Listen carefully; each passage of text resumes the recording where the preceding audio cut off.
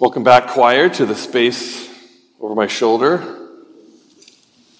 I'll try and get used to it again. We'll be fine. We're going to be just fine.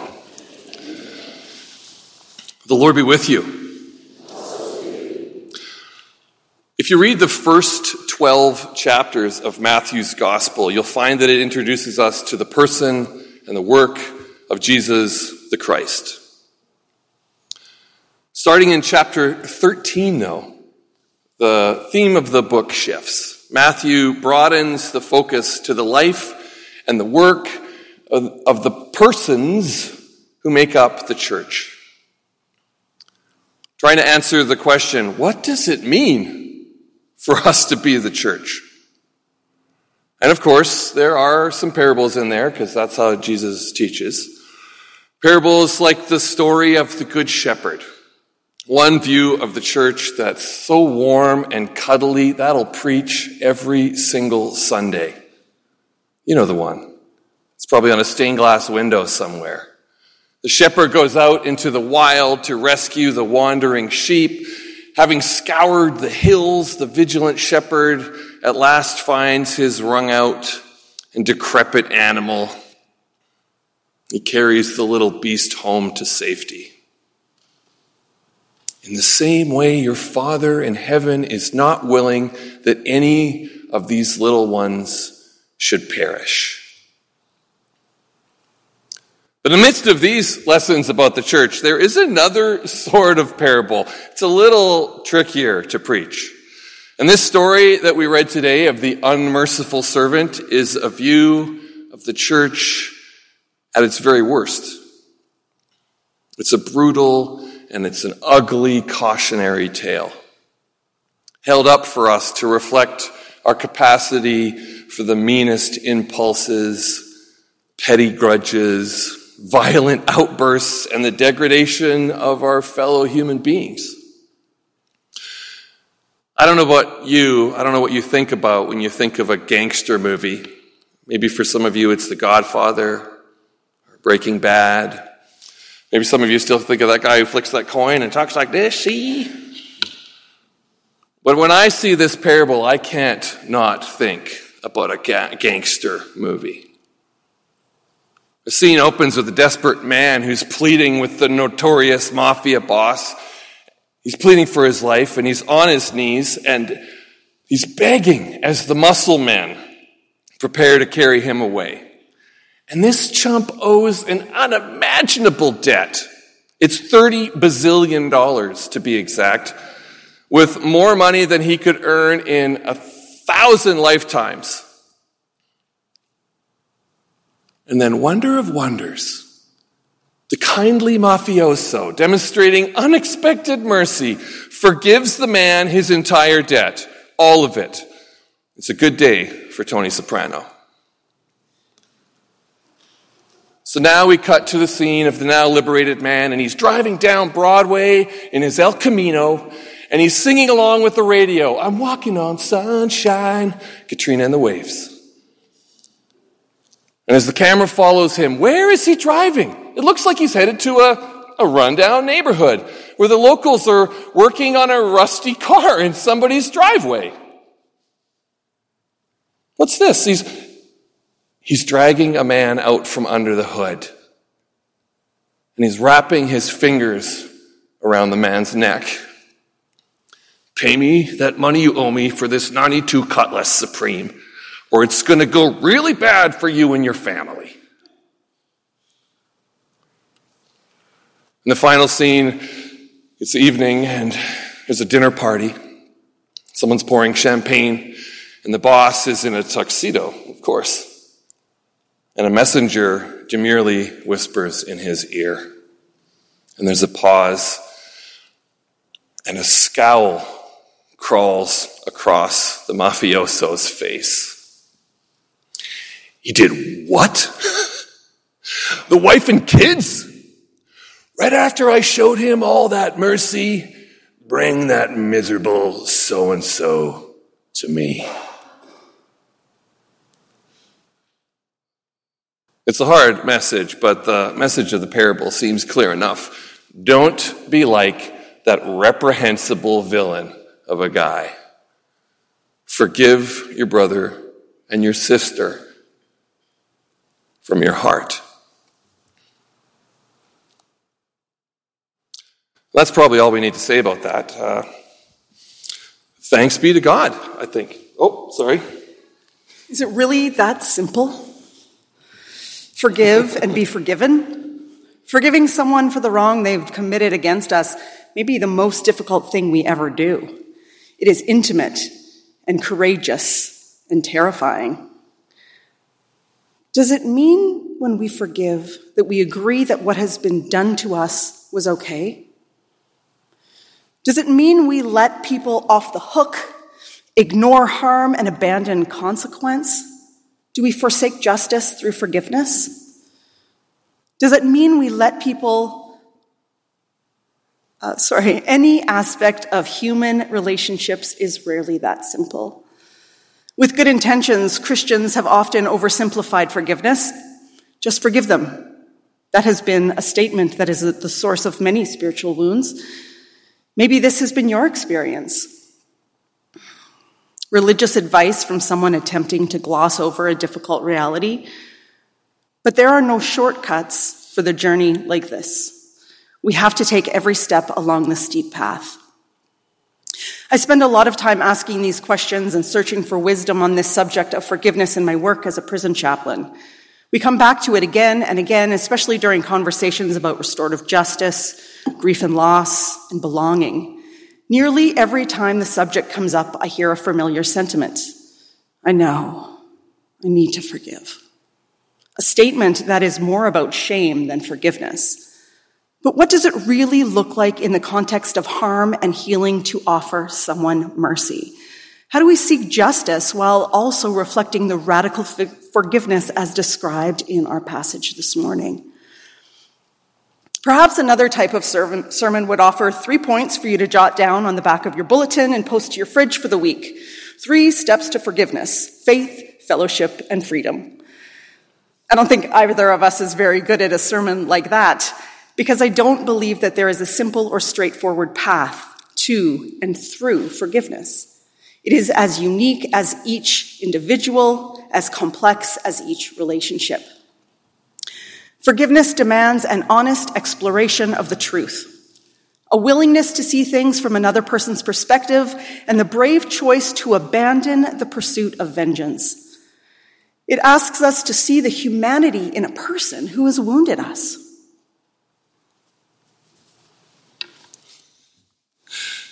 Thanks for that. The thing is, as we've all listened to you describe just how complicated forgiveness is as an idea, even now, it's just occurred to me that so many of us are probably right now calling to mind some difficult and some painful personal stories. Maybe there's one especially raw memory that still stings and lingers. And let's complicate it some more. We are forgiven and we are forgivers both. It might be worth noting again that this passage is a part of Jesus' response to a question. How is the church going to live out its days in community of work and worship? We are not called to live out our life of faith in solitude. The Christian life is a life shared. And the Spirit gathers together such a collection of people that we mostly didn't choose, and asks us to mingle together our lives even as we clunk and collide with all of our rough edges, and especially as we lay bare our vulnerable selves.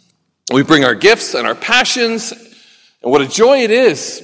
But then we also bring our blind spots and our stubbornness and our prejudices and our most obnoxious selves too.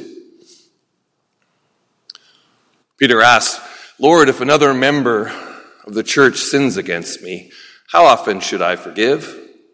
As many as 7 times?" Jesus said to him, "Not 7 times, but I tell you, 77 times.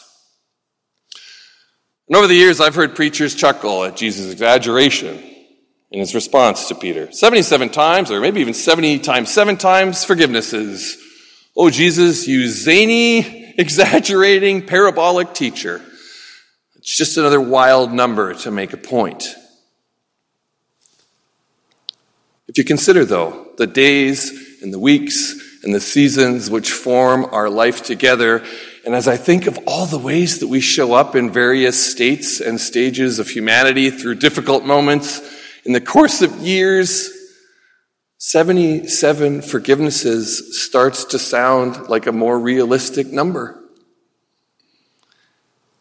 In a large part because we have no other path to authentic community except by mercy, the giving and the receiving. And with a wider view of things, forgiveness begins to look like a posture we commit ourselves to.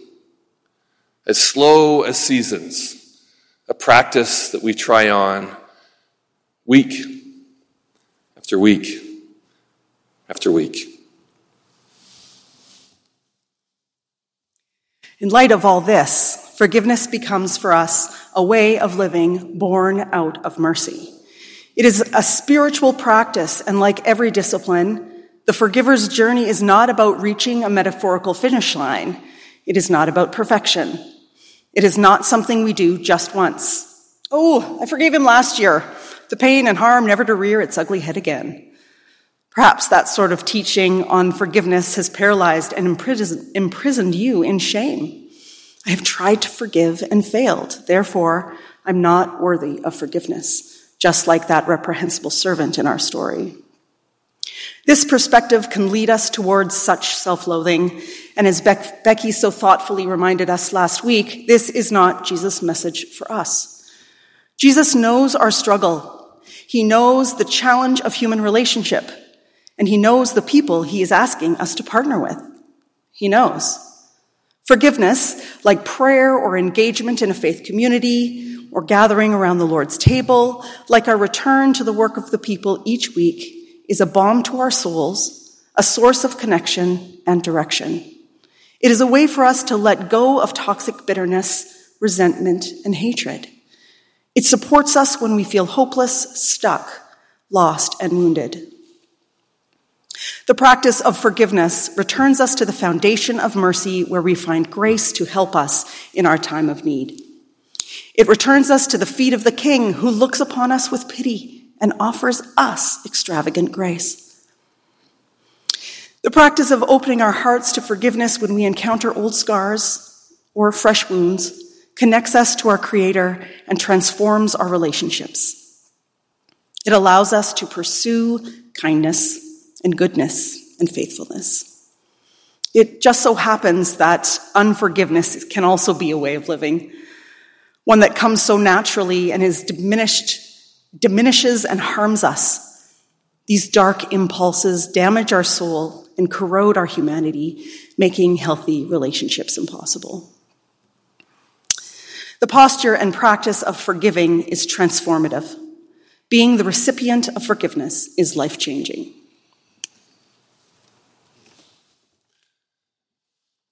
Like the man in our story who was forgiven such an unpayable debt, our story too begins with an audacious mercy. And even as Amanda and I have tried to add some texture to this story by naming some of the nuance and the messy humanity, if we take another step back again, we are invited, in this story even, to soak in a message of love and mercy. We do not forgive just so that we will be forgiven. We forgive because of the mercy and love of our Creator that has been shown to us.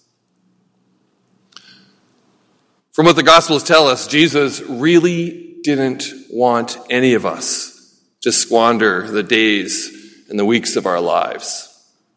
And a life without mercy is a squandering of life's richness, all of its potential. Life without mercy is tragic. Instead, choosing the intentional and the difficult road of mercy and compassion leads us into a fruitful life, well lived, rich in friendship and purpose. Truly, this is the wisdom for the church, and may we continue to marinate in it deeply. A lesson that we return to with regularity. And so, friends, take heart. Make a practice of receiving mercy. Find courage. Step into that awkward moment. Say those hard words. Risk vulnerability. Embrace and cry tears of gratitude and joy. Share your heart with these people. Share your life with the world. Find friends amid enemies. Wake up in the morning and forgive afresh. Go to bed at night and leave your anger in the hands of a loving God. Practice mercy and be free. Amen. Thanks be to God.